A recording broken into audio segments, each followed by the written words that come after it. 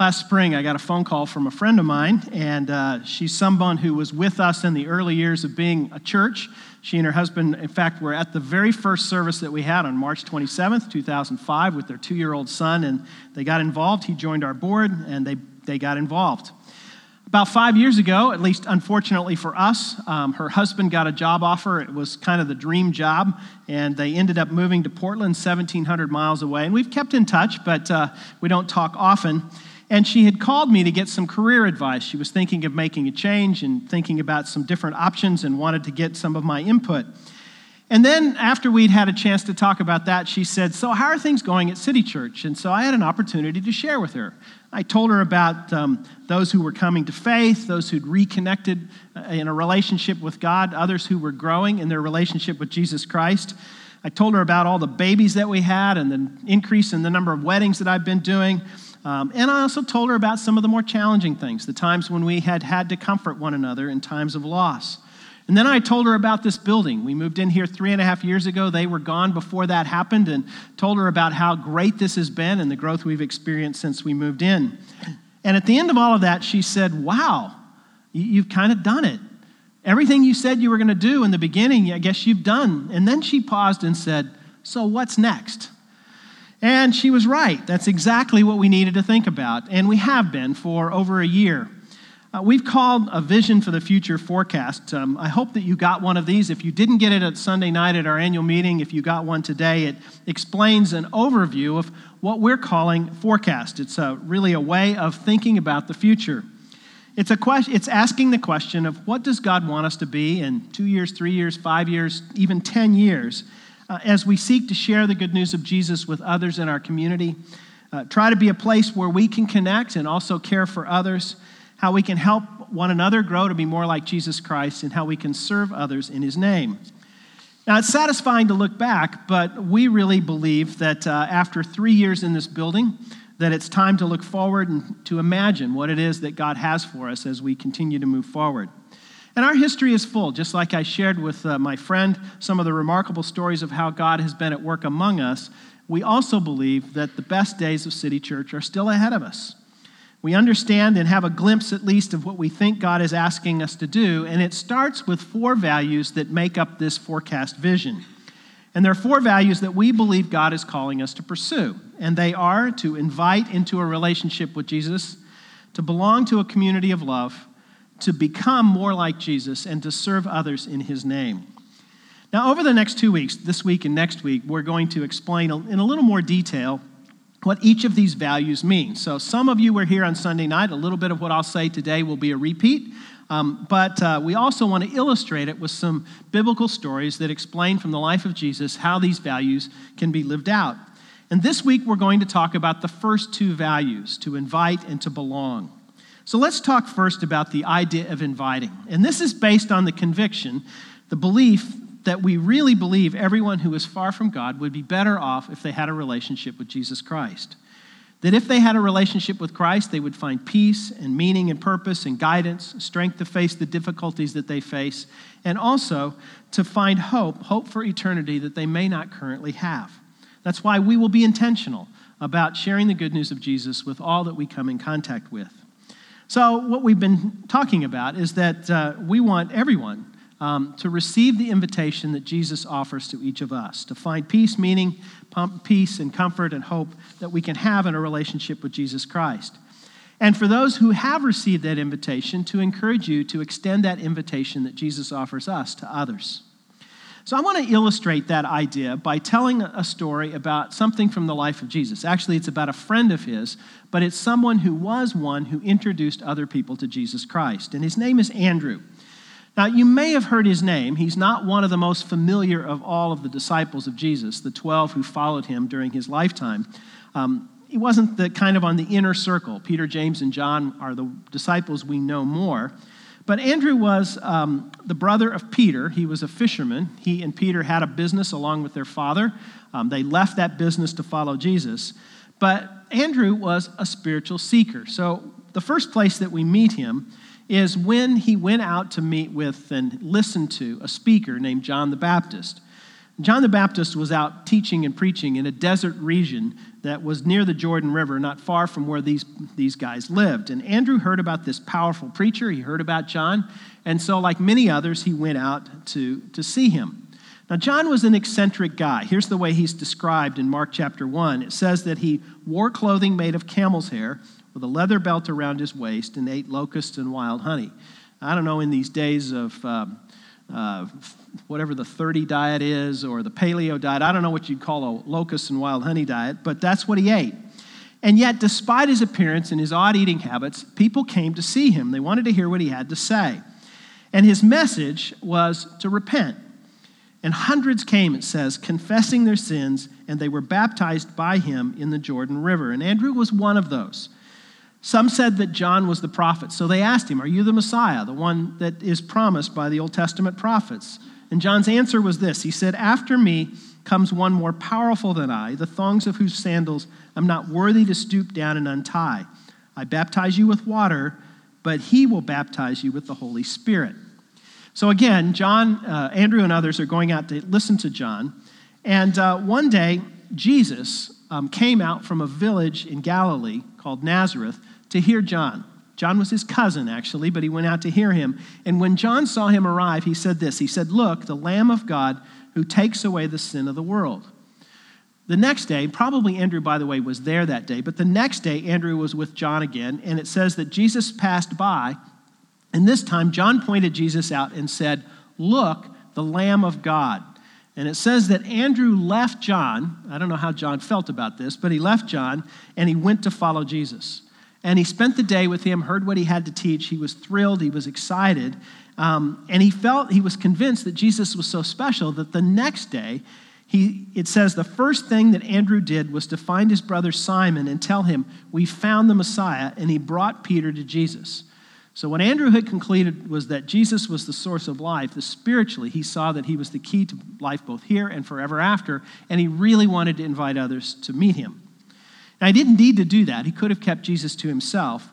That's what many people, sometimes we're even tempted to do that today. We say that faith should be a private thing, that it's okay to be religious, but you just don't talk about it. But Andrew felt like this was such compelling news. He felt like Jesus was such an intriguing personality that he wanted others to understand and know about him. So that's the first time that we meet Andrew. There are two other times in the New Testament. And the second time is, I'm just briefly going to touch on this, was a famous story where Jesus was teaching a large group of people. It's described as 4,000 men plus women and children. So it's probably a crowd of 12 to 15 or maybe even more thousand people. And it doesn't tell us exactly all of what happened, although what we're told is that the teaching time, that Jesus' time with everyone, went far longer than anyone expected, and it went past lunchtime and into the afternoon, and people were hungry. And they needed something to eat. So the question was, how do we provide? And the disciples said, boy, it cost an awful lot to provide a happy meal for everyone. And so they didn't know what to do. And Jesus said, well, what do you have? And Andrew bought a little boy with 5 loaves and 2 fish. And Jesus used that, multiplied that, and was able to feed the entire crowd with some left over.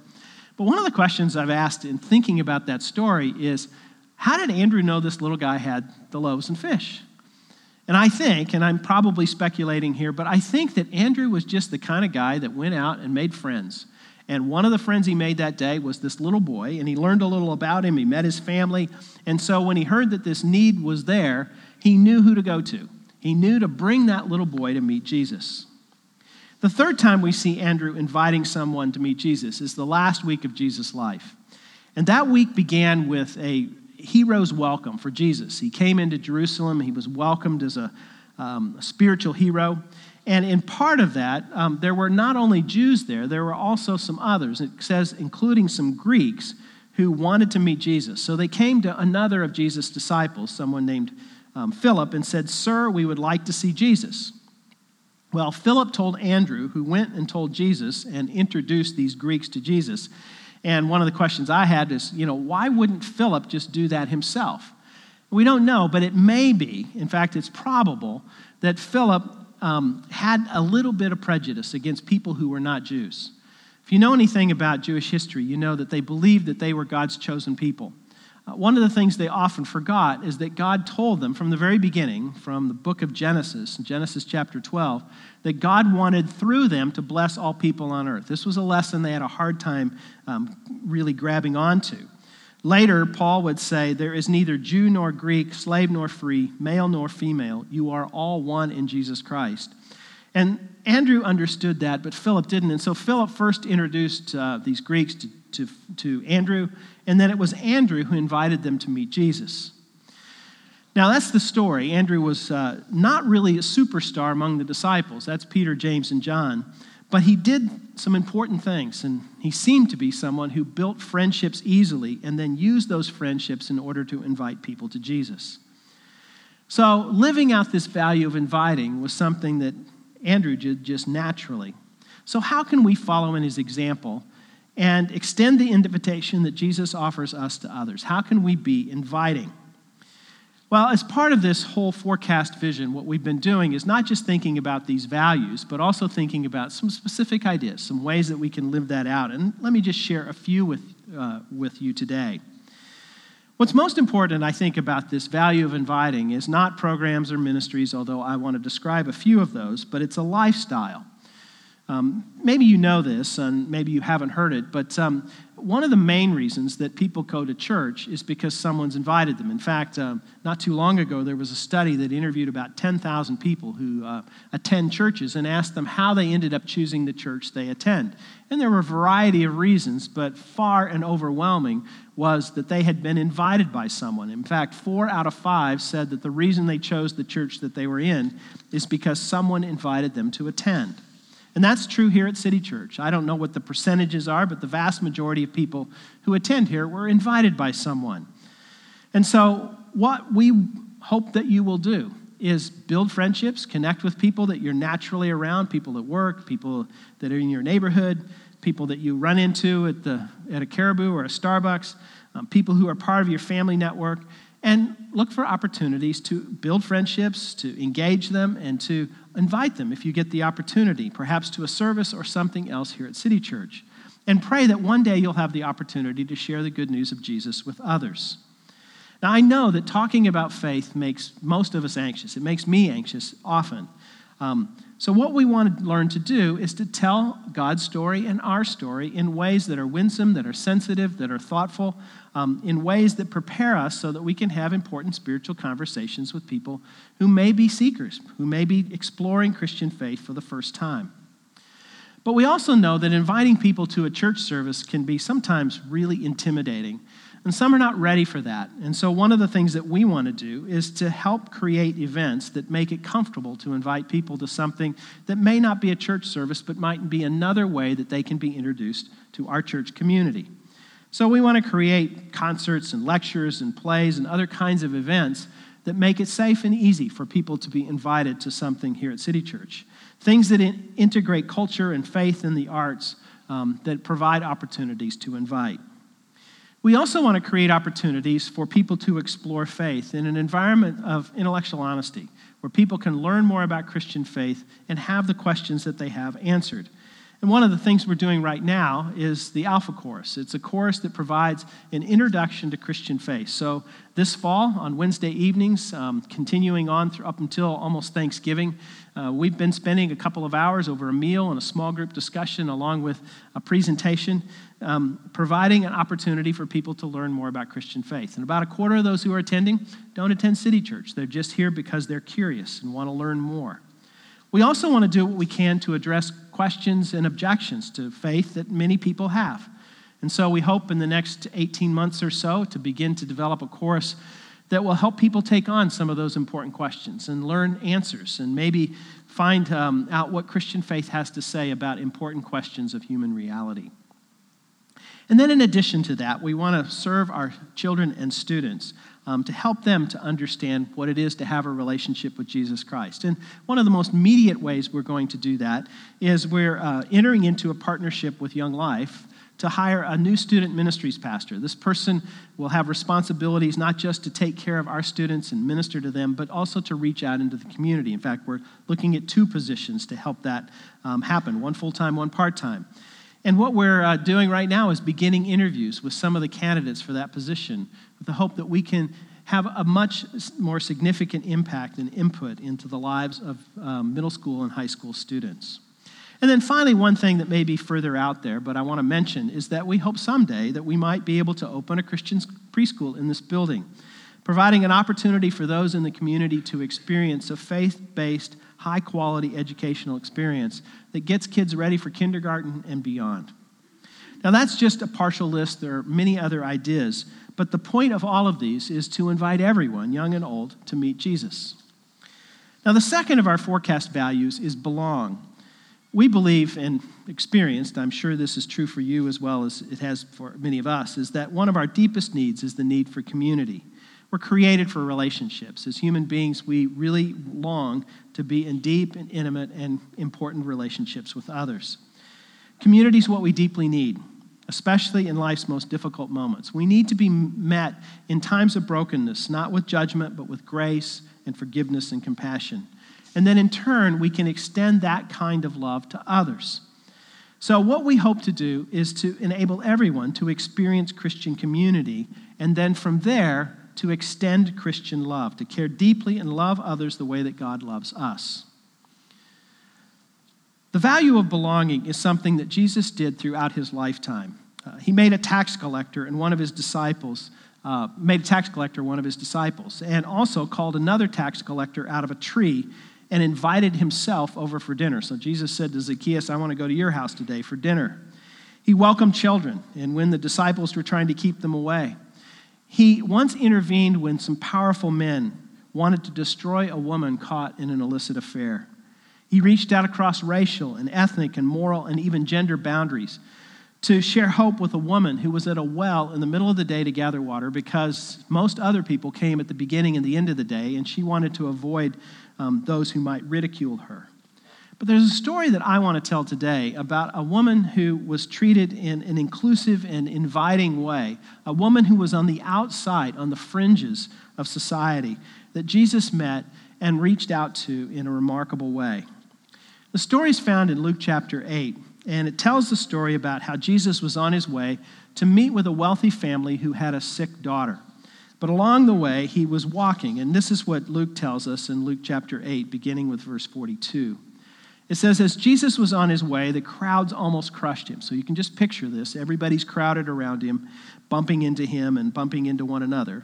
And then it says, a woman was there who'd been subject to bleeding for 12 years, but no one could heal her. She came up behind him and touched the edge of his cloak, and immediately her bleeding stopped. Who touched me? Jesus asked. When they all denied it, Peter said, Master, the people are crowding and pressing against you. But Jesus said, someone touched me. I know that power has gone out from me. Then the woman, seeing that she could not go unnoticed, came trembling and fell at his feet. And in the presence of all the people, she told why she had touched him and how she had been instantly healed. Then he said to her, Daughter, your faith has healed you. Go in peace. Now, what Jesus is describing, or what Luke is describing, is a woman who's desperate because physically she's had this condition where she's been bleeding constantly for 12 years. She's tried everything and nothing has helped. So at this point, she's weak, she's anemic, her skin has a pale, almost grayish cast, she has little energy for life. We're told by Mark that she had spent all she had. In other words, she spent it on doctors and others who were unable to help her. And she was destitute. And to make matters worse, what we know is that she would have been spiritually and socially isolated. The Jews at the time were very concerned with ritual purity, and so a woman in her condition would have been considered impure. In fact, anyone who touched her, came in contact with her, or anything she touched would also be considered impure. It was like she was contagious, not in a medical sense or in a physical sense, but spiritually she was contagious, and anyone who would come in contact with her would be considered unclean, which may have not only isolated her from people who didn't know her very well, but maybe those who were close and even family members would have been cut off, or would have cut themselves off from her. And so she couldn't go to any kind of religious service.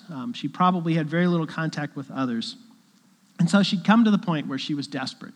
She didn't know what to do. Well, when Jesus came through the area, she had some slim hope, maybe just a sliver of hope that perhaps he could meet her need. And because everyone was crowding around Jesus, it was wall-to-wall people, she came with an idea. She thought, if I could just touch the edge of his cloak, maybe I might be healed. Maybe he might heal me. And she knew that there was a risk. If anyone saw her doing it, they would certainly rebuke her and consider that she had been the one who'd made Jesus himself unclean. But she still came. She had a choice whether to give in to faith or fear, and whatever amount of faith she had, she chose faith and came. Not openly again, but she came to see if she could connect with Jesus. She came up behind, we're told, and touched just the corner, maybe a tassel on the edge of his robe. And immediately it says that she was healed, and she turned and walked away. She moved away as quickly as she could. And to her horror, Jesus said, "Who touched me?" Now Peter said, "Wait a second, Jesus, everybody's touching you. How do you know anyone has touched you? Because everyone is." And he said, "No, I know that power has gone out from me." And that must have terrified her and frightened her. And she came and, probably fearing embarrassment and shame. It says, seeing that she could not go unnoticed, she came trembling and fell at his feet and must have wondered, what's Jesus going to do? Is he going to rebuke me? Is he going to chew me out? And then Luke says, in the presence of all the people, she told why she had touched him and how she'd been instantly healed. And Jesus said, "Daughter, your faith has healed you." Now, I've read that story many times, and for a long time I wondered, why would Jesus embarrass her? Why wouldn't he just let her move away and not call attention to what she had done? Her problem was not something that you couldn't talk about in polite company then or now. And sure, she's healed, but why didn't he just allow her to walk away in silence? Was he just really being insensitive? But what I've now understand is that what Jesus did was actually the most sensitive and loving thing that he could have done, because he publicly restored her to social and spiritual health. Now, if she had been healed but no one knew about it, it would have been very difficult for her to convince others. Maybe they would have thought she's just so tired of living on the outside of society that she's just made up this story. But what he did was not only restore her physically, but restore her socially and spiritually. He told her to go in peace. Someone who'd been alienated from everyone else was now restored in all ways. So how is it that we can extend Christian love? What does it mean for us to belong? Now, I've mentioned already that all the values under the Forecast vision involve relationships, but none more than this one. This is a particular way, not of doing programs and ministries, even though we do hope that there will be these under this value, but it's really a way of us to behave, for us to behave. We never know who we're going to come in contact with as a church, whether it's on a Sunday service or any other way, but we know that many people in our culture are skeptical, even indifferent about faith. Many people really don't understand and maybe have drifted from a relationship with God for a long time. But there are times in their lives when they may think more about it. It might be when something good happens, like the birth of a child, or it might be when something more challenging happens and they have a need. So we want to be prepared to meet people where they are. In the next few years, we hope that we'll be offering support groups for different kinds of needs, whether it's a crisis of one sort or another, to meet people at a point of need so that at times when they may be more receptive to hearing about Jesus Christ. Some of those needs may be significant. One of the things that we have discerned over the last few years is that as a church, we're pretty good at meeting acute needs, things that arise quickly and suddenly, things that need a few days, few weeks, sometimes even a few months to take care of. But where we struggle, and actually many churches struggle, is caring for people who have chronic needs, people who may be dealing with things that last for not just months, but maybe even years. Now, not everyone is in crisis. In fact, some of the most important relationships we have are relationships that we have in good times as well as in challenging times. And one of the things we want to do is be intentional about helping people build supportive, encouraging, and challenging spiritual friendships. Peer-to-peer relationships at all different levels and ages of life, for children, for students, and adults. So in the next year or so, we want to help develop formal spiritual mentoring and coaching for those of all ages. And we're going to start with students and adults over the next couple of years. Now, these values of invite and belong may not seem like they are at first connected. Inviting is about sharing the good news of Jesus with others, and belonging is about connecting in community. but they're actually more deeply connected than you might think. The Bible tells us that God is love, that we're to love one another, care for one another, bear one another's burdens. But this doesn't just stay internal. It's something that needs to be extended to others, to treat people the way that God treats them, to love people the way that God loves them, and to extend Christian love, the love that we've experienced from God, to others. And when we love this way, it makes a big difference. Jesus once said to his disciples toward the end of his life in John chapter 13, he said this, "A new commandment I give you, love one another. As I've loved you, so you must love one another. By this, everyone will know that you are my disciples if you love one another." So what he's suggesting is that sometimes a relationship with Jesus, a relationship with God, comes first by being part of a community of love. In other words, it may not start with inviting and belonging. It may start with belonging and then inviting. One of the most powerful witnesses that we can offer to others is to be a place that models love and truth in a winsome way, so that people see us as loving, caring people, even if they might be indifferent or even hostile toward Christian faith. Praying that as they see our love, that they may soften toward Jesus. So when we love and serve others, when they see that we love one another, we can earn the right to be heard. This kind of community is naturally attractive. Where people see the way that we love one another, they will be drawn into that kind of community as well. They may hang around for a while, may watch and learn, and may ask questions, and imagine what it might be if they came to faith.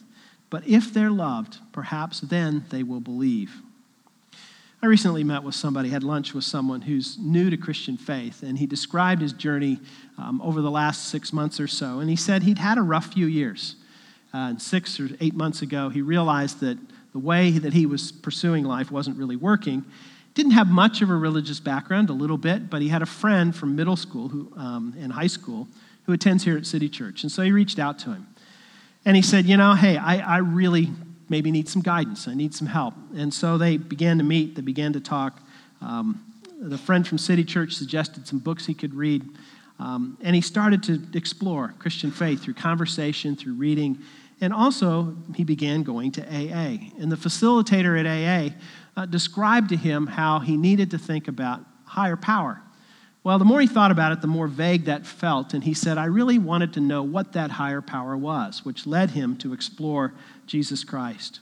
And eventually he found Jesus. And he's part of us now, and has had an opportunity to see his life changed, in part because of a friendship. And that's just one in a chain of events that have brought him to faith in Jesus Christ.